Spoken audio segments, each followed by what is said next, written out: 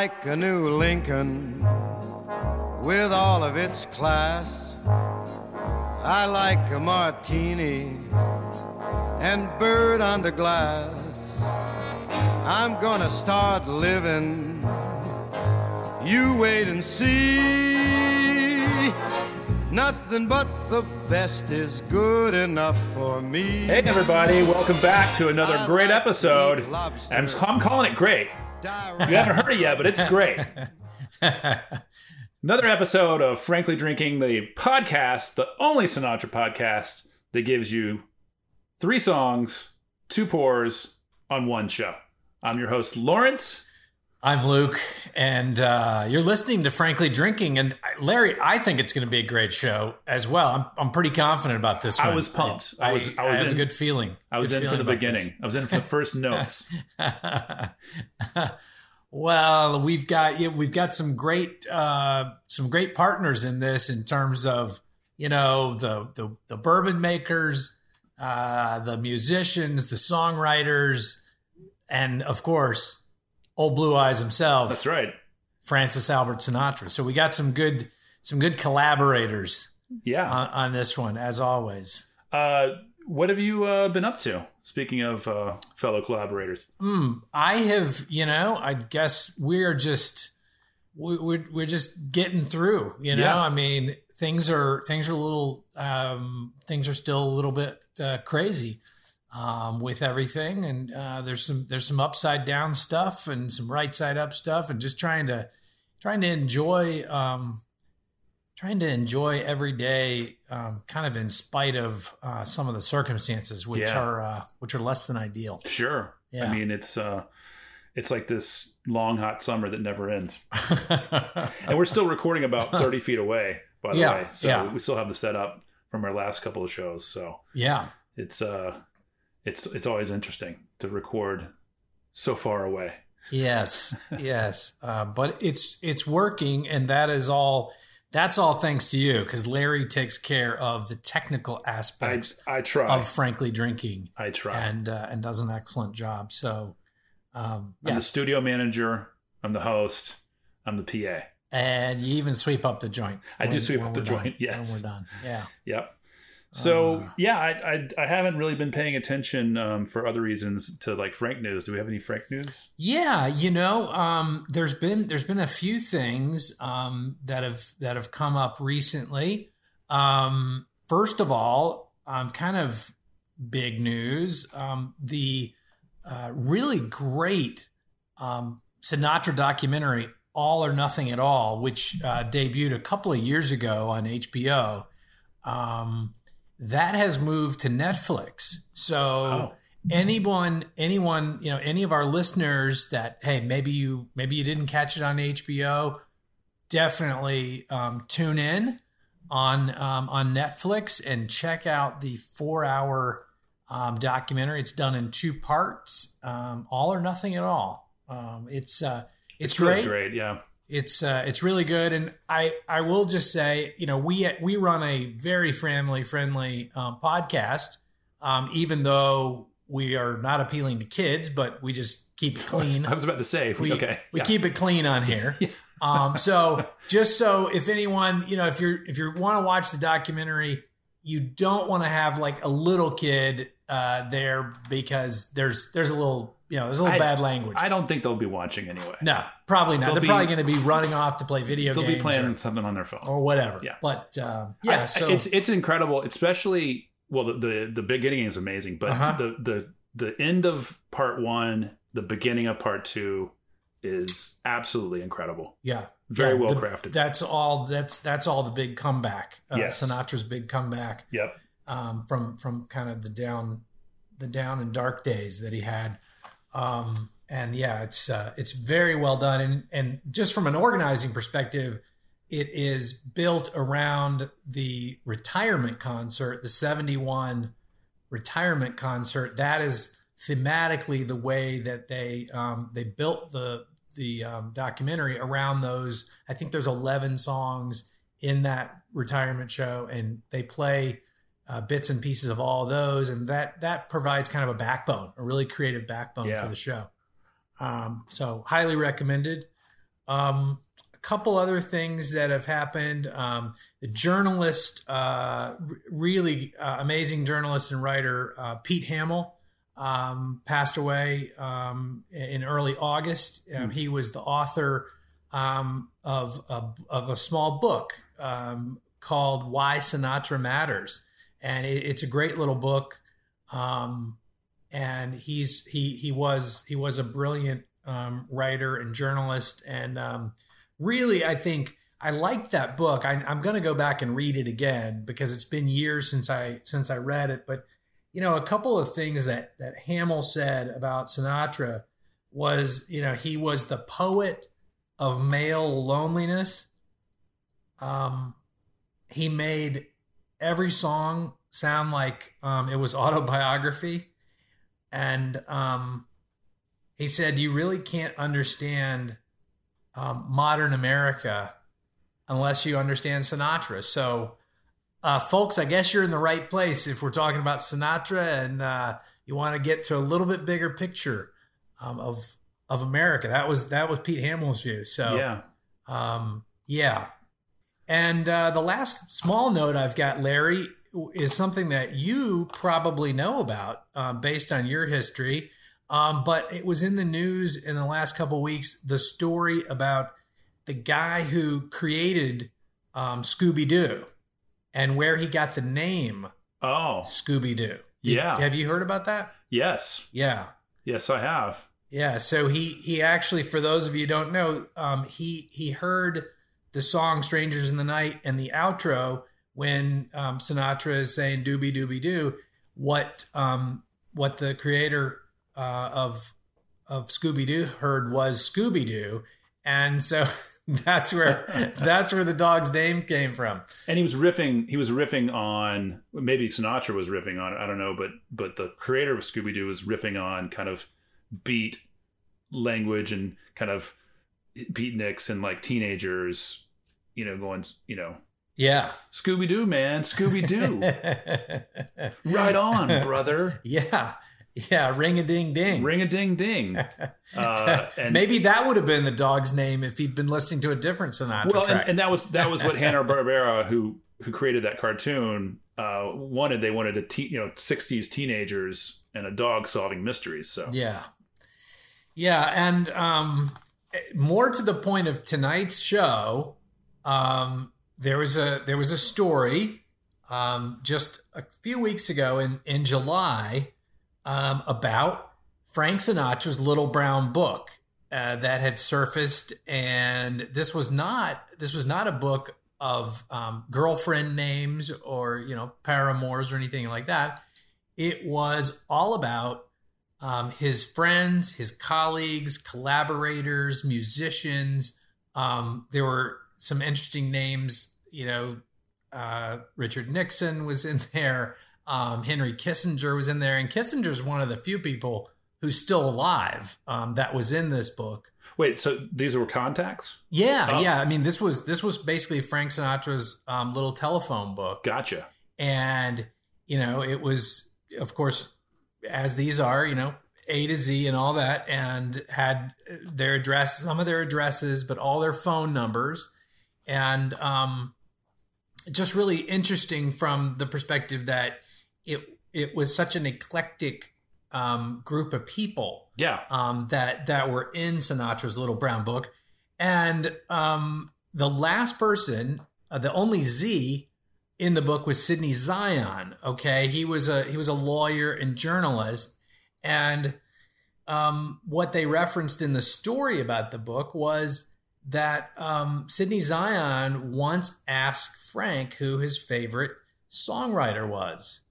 Now, I'm sure a million people asked Frank this question, and he never answered it because he had a lot of favorites, and he didn't want to offend any of the ones that he didn't name as his favorite. But right. In a moment of candor with Sidney Zion, he immediately, without missing a beat, said Larry Hart. So Lorenz Hart, of Rodgers and Hart, part of the the famous songwriting duo, Hart doing the lyric and Rodgers doing the music. and these guys worked together for about 20 years. 20 years? Really? Yeah, wow. yeah. They worked together about 20 years. They did 28 musicals together. They must have hated each other. They did 28 musicals, over 500 songs together. Wow. And interestingly, appropriately enough, they debuted on Broadway 100 years ago in 1920. Wow. Their very first Broadway show. So, yeah. Well, and I think... what was their most, I guess... They don't... Like Rodgers and Hammerstein... Yeah. They're more well known, but Rodgers and Hart, it's Hart's, from what I understand, Hart is more, the songs have a legacy, not the shows, right? Yeah. I would agree with that. I mean, they're clearly, the songs have tremendous longevity, and they were incredibly popular at the time. They've been recorded again and again and again since that time. And yeah, I'm not sure a lot of, I was just trying to think of some of the shows that Rodgers and Hart did, but I think they were more, they weren't the same kind of show that Rodgers and Hammerstein did and became famous for, and really took musicals to the next level. Right. In the United States. Yeah. Well, Rodgers and Hart were more known for comedy, and Rodgers and Hammerstein went on to do, obviously, Oklahoma and Epics and... Right. Carousel, right. Sound of Music, a lot of different things that had more grown-up themes. And so, Larry, I think if you're okay with it, maybe we roll this first track and we'll come back and talk about it. Yeah, sure. Let's get Frank back in the show here. Welcome to the stage, Frank Sinatra.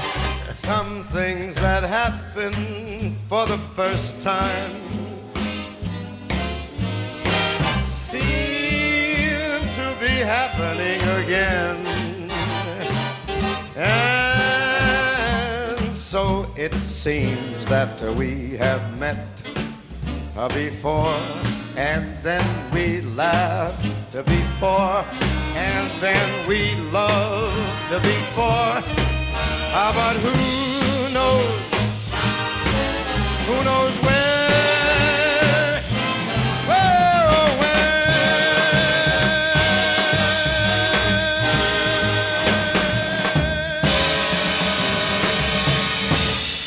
Right, yeah.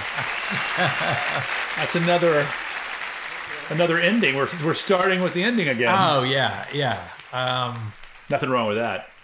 No, fantastic. That song, of course, is Where or When. That performance was from Sinatra at the Sands with Count Basie, and it was a song that was written by Rodgers and Hart for the 1937 musical Babes in Arms, and it was the first number in the show. It went on to be a movie a couple years later with Mickey Rooney and Judy Garland.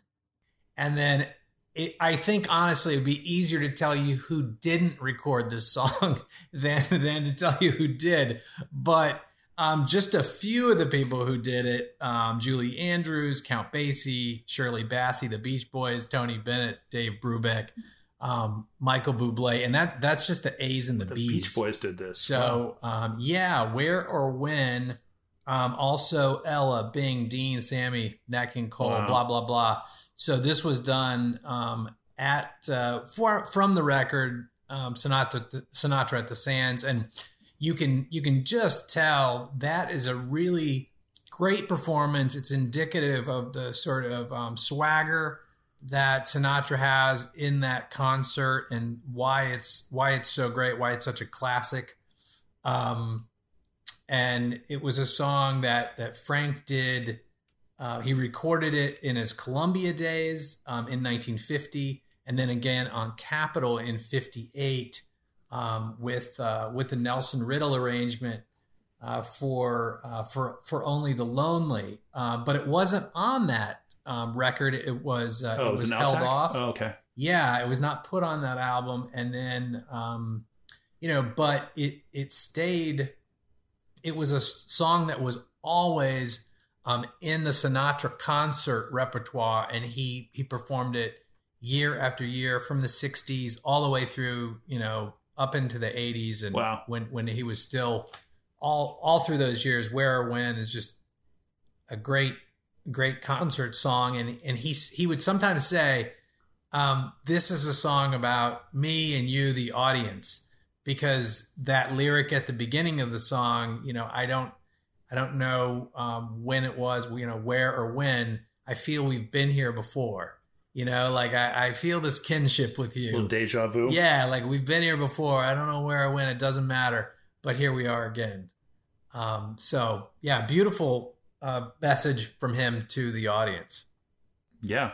Yeah. Well, I mean, what I'm about to say, which is hearing maybe time for a beverage. Well, hearing something live from the Sands and no drink in my hands.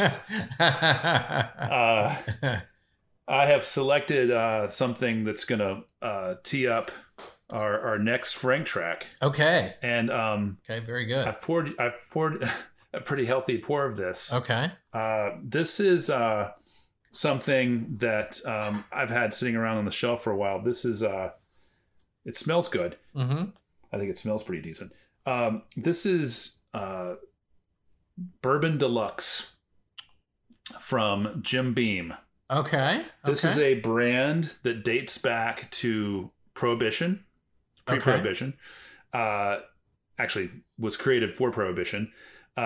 This was originally distilled by the American Medicinal Spirits Company. Oh. It was 16 years old, and the Wathen family owned the company, and there was a loophole in the Volstead Act that basically allowed for the production of medicinal whiskeys during Prohibition. Okay, so, right, sure. So the Wathen family, the family still exists. They make Wathens. Right. Okay. Their descendants do. Yeah. And they owned Old Grandad and Old Crow. They created and owned Old Grandad and Old Crow. And then at the end of Prohibition in 1929, National Distillers, which was a big conglomerate distillation company, started acquiring brands. So they acquired Bourbon Deluxe in 1929. And at some point, it was aged down to around 4 years. So it went from being 16 years old to about 4 years, maybe 6 years. But it was always what they call a cat and dog label. Cats and dogs were these labels that were just kind of made for import, export, or made for regional, or it wasn't exactly, it was a national brand, okay, but it wasn't a top tier brand. Got it. But for whatever reason, through the 60s, in the late 50s and 60s, it was highly advertised. Okay. And so they've got a lot of really cool old vintage ads. Some of their ad campaigns utilized really famous New Yorker cartoonists. So Peter Arno, who did a lot of New Yorker covers, cartoons, and Misha Richter. If you see their work, I'll put it up on Instagram. You'll recognize them. They did some Esquire cartoons too. Okay. And they did some ads in the 60s. And, it basically languished as most smaller brands did through the 70s when the great glut of the late 70s and 80s happened in whiskey. And these brands were basically not being purchased. Whiskey was not being purchased because of vodka and other flavored spirits in the 80s. What the heck were people thinking? Vodka. Wow. And so basically, this brand was sold to Jim Beam. National Distillers sold Old Taylor, which they owned at the time, Old Grandad, and Old Crow in 1987. And so that's when it became a 4-year age-stated product. Okay. And now it has no age data on it, and it's probably not very good. So I don't know. It's it's one of those things I haven't tried in a while. So here we go. Okay. Down the hatch. Okay. And Larry, how old is this bottle? Because this one does have an age statement on here. A 4-year age statement on this bottle. This is probably from just a few years ago, 2008 or 9, maybe 10 years ago. I haven't dated the bottle. Okay. But yeah, it's only 80 proof, but it's really hot. It's a straight bourbon, which means, it's 4 years or younger. Okay. Well, I mean, I don't know. I mean, it's not, I don't think it's bad. It's not terrible. No, it's got a nice label. It's kind of a throwback. Oh, the retro label's great. Kind of a throwback label. This is one that they're just going to dig up at some point and produce and sell it for, $40 probably in the next couple of years. But for whatever reason, maybe they had a partnership or they had some sort of agreement with National Distillers. Yeah. But when they made the movie Pal Joey in 1957, Frank and the cast are drinking Bourbon Deluxe and Walker's Deluxe. Walker's Deluxe was an 8-year product. And Bourbon Deluxe is a 6-year. So in the background, at the bar, everything's in a decanter because it's classy. You got to pour your bourbon out of a decanter. Okay, right. It's not straight out of the bottle. No. Although I think he might pick up a Walker's Deluxe and drink it, pour it out of the bottle. But yeah, he is drinking Bourbon Deluxe in several scenes of this movie. Wow. Yeah. Fantastic. Okay, so here we are enjoying Bourbon Deluxe straight from the musical film Pal Joey from 1957, and it's really one of my favorite Frank films because it's pretty great. It has some great performances. It has some. It's funny. There's some humor. There's a dog in it. There's a dog. Oh yeah, the dog. Kim Novak. It's got Kim Novak. Yeah. So fantastic. Well, Rita Hayworth as well, who was obviously the story. Read a story if you want to Google it. It's she was right. She was past her prime at this point. She still looks amazing, but she did struggle with alcohol and drugs, from what I understand, and in subsequent years. But she looks great in this movie. There's a ridiculous shower scene where she's taking a shower. In the shower, she's rich. She's a rich. She's a rich lady. Right. And socialite. Yes, socialite. Yeah. And she's basically bailing and having a romance with Frank, Joey. Right. Yeah. And she takes this ridiculous shower and sings a number in the shower with the just watch it. The shower is gigantic. It's ridiculous. And it has a huge pink, I think it's pink, like a big curtain or a giant pink curtain around it. Yeah. I mean, this is like rated G as far as that goes. Yeah, no, it's fine. I mean, but it's just funny. It's funny because it's like a curtain. It's like fabric curtain, massive, with glass, and then this fountain that's like shooting over the. It's crazy. Yeah, I think she's singing "Bewitched, Bothered, and Bewildered." Yes, she is while there. By Rodgers and Hart. That's right. Well, this is their show. That's right. Is this their most well-known show?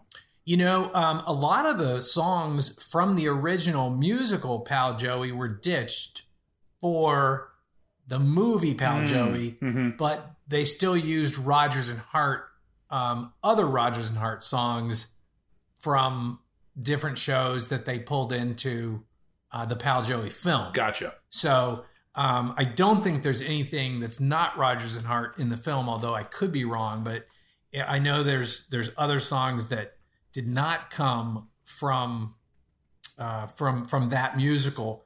For example, and I think we're getting ready to play a song here. I think we are. What do you think? We're going to take a break. We're going to, And as we go to break, we'll play this little number. Yeah. Which we're going to play a song here. And this song, by the way, is from Babes in Arms, which was a 1937 musical. It was used in Pal Joey. And it was recorded, but not used. Here's another recorded but not used song for a Swingin' Affair, the Sinatra record. It was later put on CD, reissues or CD expanded cut on the CD version of that album. Wait, this was not on the original record. No, Sinatra wanted it on the soundtrack to Pal Joey. Yeah. So that was the hook for that. And well, without further ado, Larry, let's let's rip into this, and we'll come back after the break and talk about it. I mean, you could talk all day about this one. Yes. She gets too hungry for dinner at 8. She likes the theater and never comes late. She never bothers with people she'd hate. That's why the lady is a tramp. Doesn't like crap games with barons or earls. Won't go to Harlem in ermine and pearls.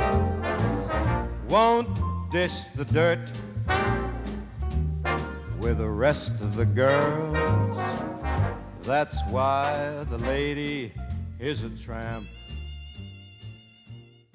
It's the sensation that's sweeping the nation with two classics together at once, The Voice and The Hooch. It's Frankly Drinking. 3 songs, 2 pours, just like the chairman liked the nectar of the gods. Listen wherever you get today's newest radio broadcast digital creations, and remember to drink often and listen responsibly. The other way around, see? Drink responsibly and listen often. Crap games with Sharpies and frauds. And she won't go to Harlem in Lincolns or Fords. And she won't dish the dirt with the rest of the broads.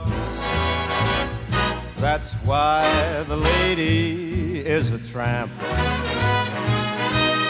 She loves the free, fresh wind in her hair. Life without care. She's broke, but it's okay. It's California. It's so cold and so damp. That's why the lady. That's why the lady. That's why the lady is a tramp. That's just a classic. I mean, a classic. Now, it's not a disputed classic, but it's definitely one of those ones where people who don't know Frank Sinatra are like, oh, that's kind of a dated dinosaur track. And I'm like, no, you're not listening to the you're not listening to the lyrics. No.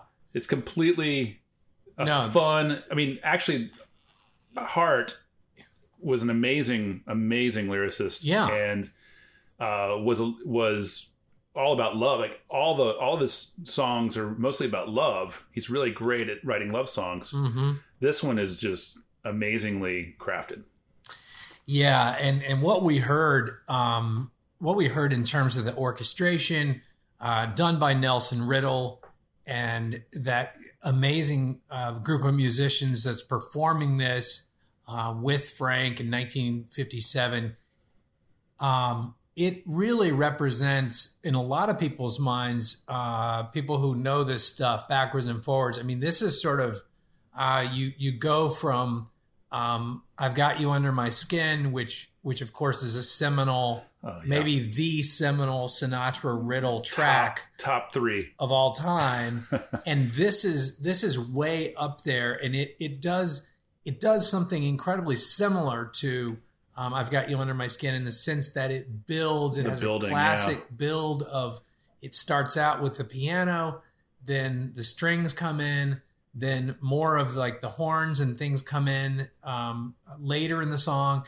There's an amazing interplay between Sinatra's vocal and the sort of echo and response from the instruments in the band. And really what you have is in this song, as in so many other orchestrations by Riddle and by other great arrangers that work with Sinatra, you really have a band that is putting Sinatra on a pedestal that's really working perfectly with him, giving the pauses in the music that he comes in on, not stepping on the vocal, but just reinforcing it, magnifying it, and then it just builds. The version, nice finish. The version in Pal Joey is great because, first of all, the first delivery of that, "The Lady is a Tramp," it's so great. Rita Hayworth's reaction to him. Yeah. Oh yeah. And it's great. Like it's not as delivered in that respect. It's more performed for the movie, for the cameras, right. But it's great. Like he's got so many throwaway moments in it. It's like if you didn't know the song and you watch the movie, you understand that the song's been around for a while because the way he's throwing lines away in it. Yeah. Which is amazing. Yeah. Yeah. And by the way, this, of course, like the last track, this became a perennial live track performed in Sinatra concerts for many, many years. And Frank, really, this is a song he loved to sing. He loved to joke around and tweak the lyric a little bit. Yeah. And, ad-lib stuff. And A Man in His Music, when she likes the wind in her cuckoo hair. Yeah. Oh yeah. Free, fresh, cuckoo. Yeah. It's he did so much of that because he was singing it, and he just had it's fun.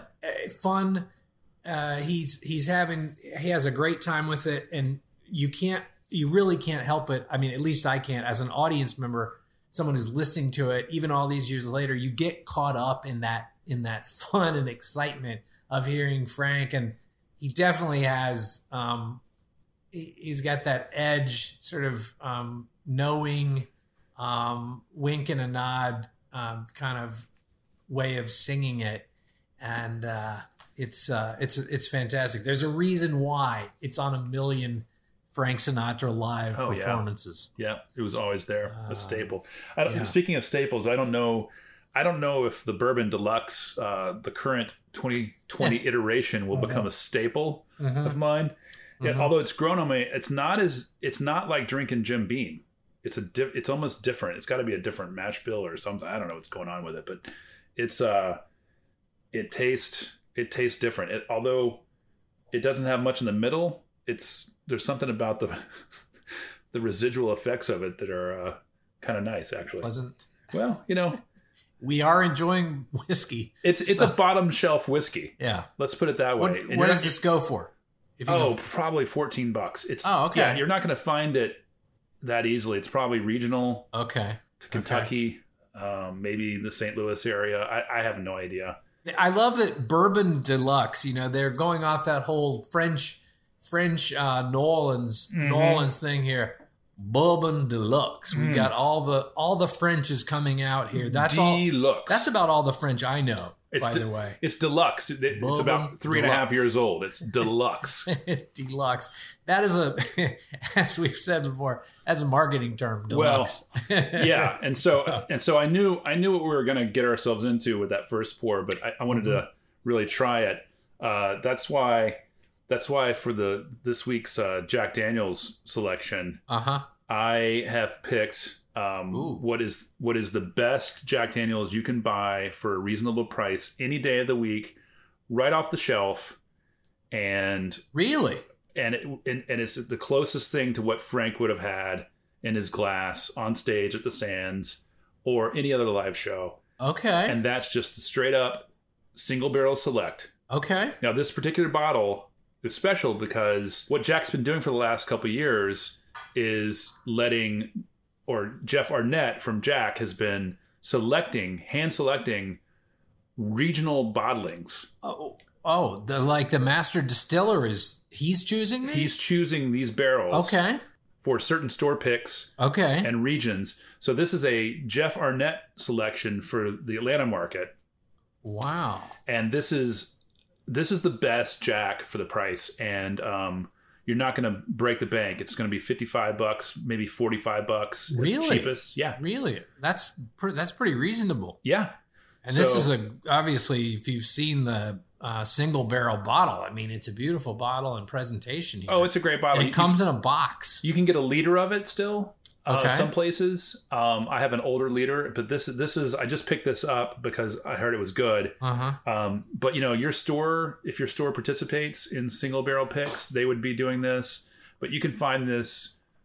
I mean, I've been to Jack on the Jack tour a couple of times. Yeah. And every time I ask the tour guide what their favorite Jack is, and each one of them says this. It's always single and they get barrel product. select. They get a free bottle a month. The members of the Jack Daniels distillery team. Really? Yes. Okay. So at the end of the week, you're allowed to cash in a token, or somehow they know that you're getting your bottle. So, yeah. I wonder if they're hiring up there. Can I work remote from Atlanta? It's only 3 hours away. Will they mail me my bottle? You can commute. Wow. Okay. Yeah, that Monday morning commute might be hard. Hey, after especially your free bottle on Friday, you get your check and your bottle. This is really good. Yeah, I'm gonna taste this now. I haven't. Yeah. I've been talking. I gotta try. It's really good. So this is bottled at 94 proof. Jack was always 90 proof, all the way through the 60s and 70s, up to the 80s. They reduced it to 86, and then they reduced it to 80. I'm not sure if that was the right order, but basically they got it down to 80. Right. And then now with the market the way it is, you're going to find 86 proof special editions. You're going to find, but the standard black label has been upped to 86 for certain special editions. Oh, okay. And it's still, and black label still rests at 80 proof. Right. So yeah, almost everything. I mean, all those sort of regular issue stuff tends to be 80 proof. But wow, this is Boy, great. Good. What did you say this was? 94? 94. By the way, that's like dessert. Yeah. And so what's the dessert for this program? Larry, the dessert for this program is our Discover Frank track for tonight. It's not an obscure song, but it is more. It is a little bit more obscure than the first two songs that we shared tonight, and we're going to listen to "My Heart Stood Still."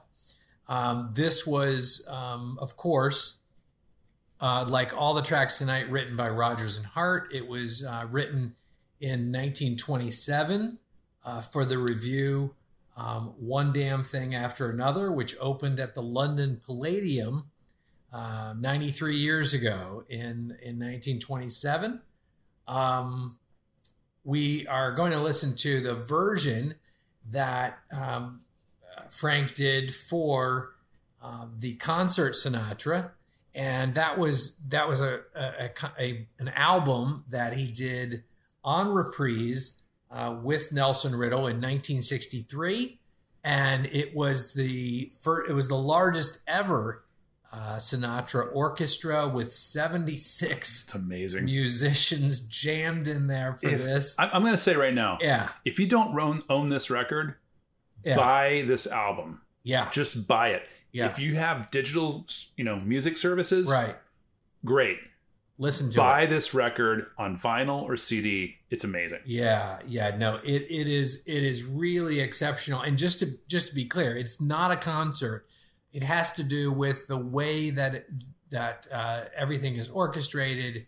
It's like a concert in the style of the way that it was performed, but it is certainly not a live recording. It is. It's a beautiful studio recording with great arrangements by Nelson, but a great. This is a great album. The concert Sinatra. Definitely check it out. So good. It is worth it. The low end on Frank's voice on this one is I don't know. This is in the top 3 as far as I think the Frank experience that you can get. I think Only the Lonely, this, and pick your third. Yeah. Because those two plus a third record you want to pick, it is quintessential, amazing, like everything that's great about Frank's voice.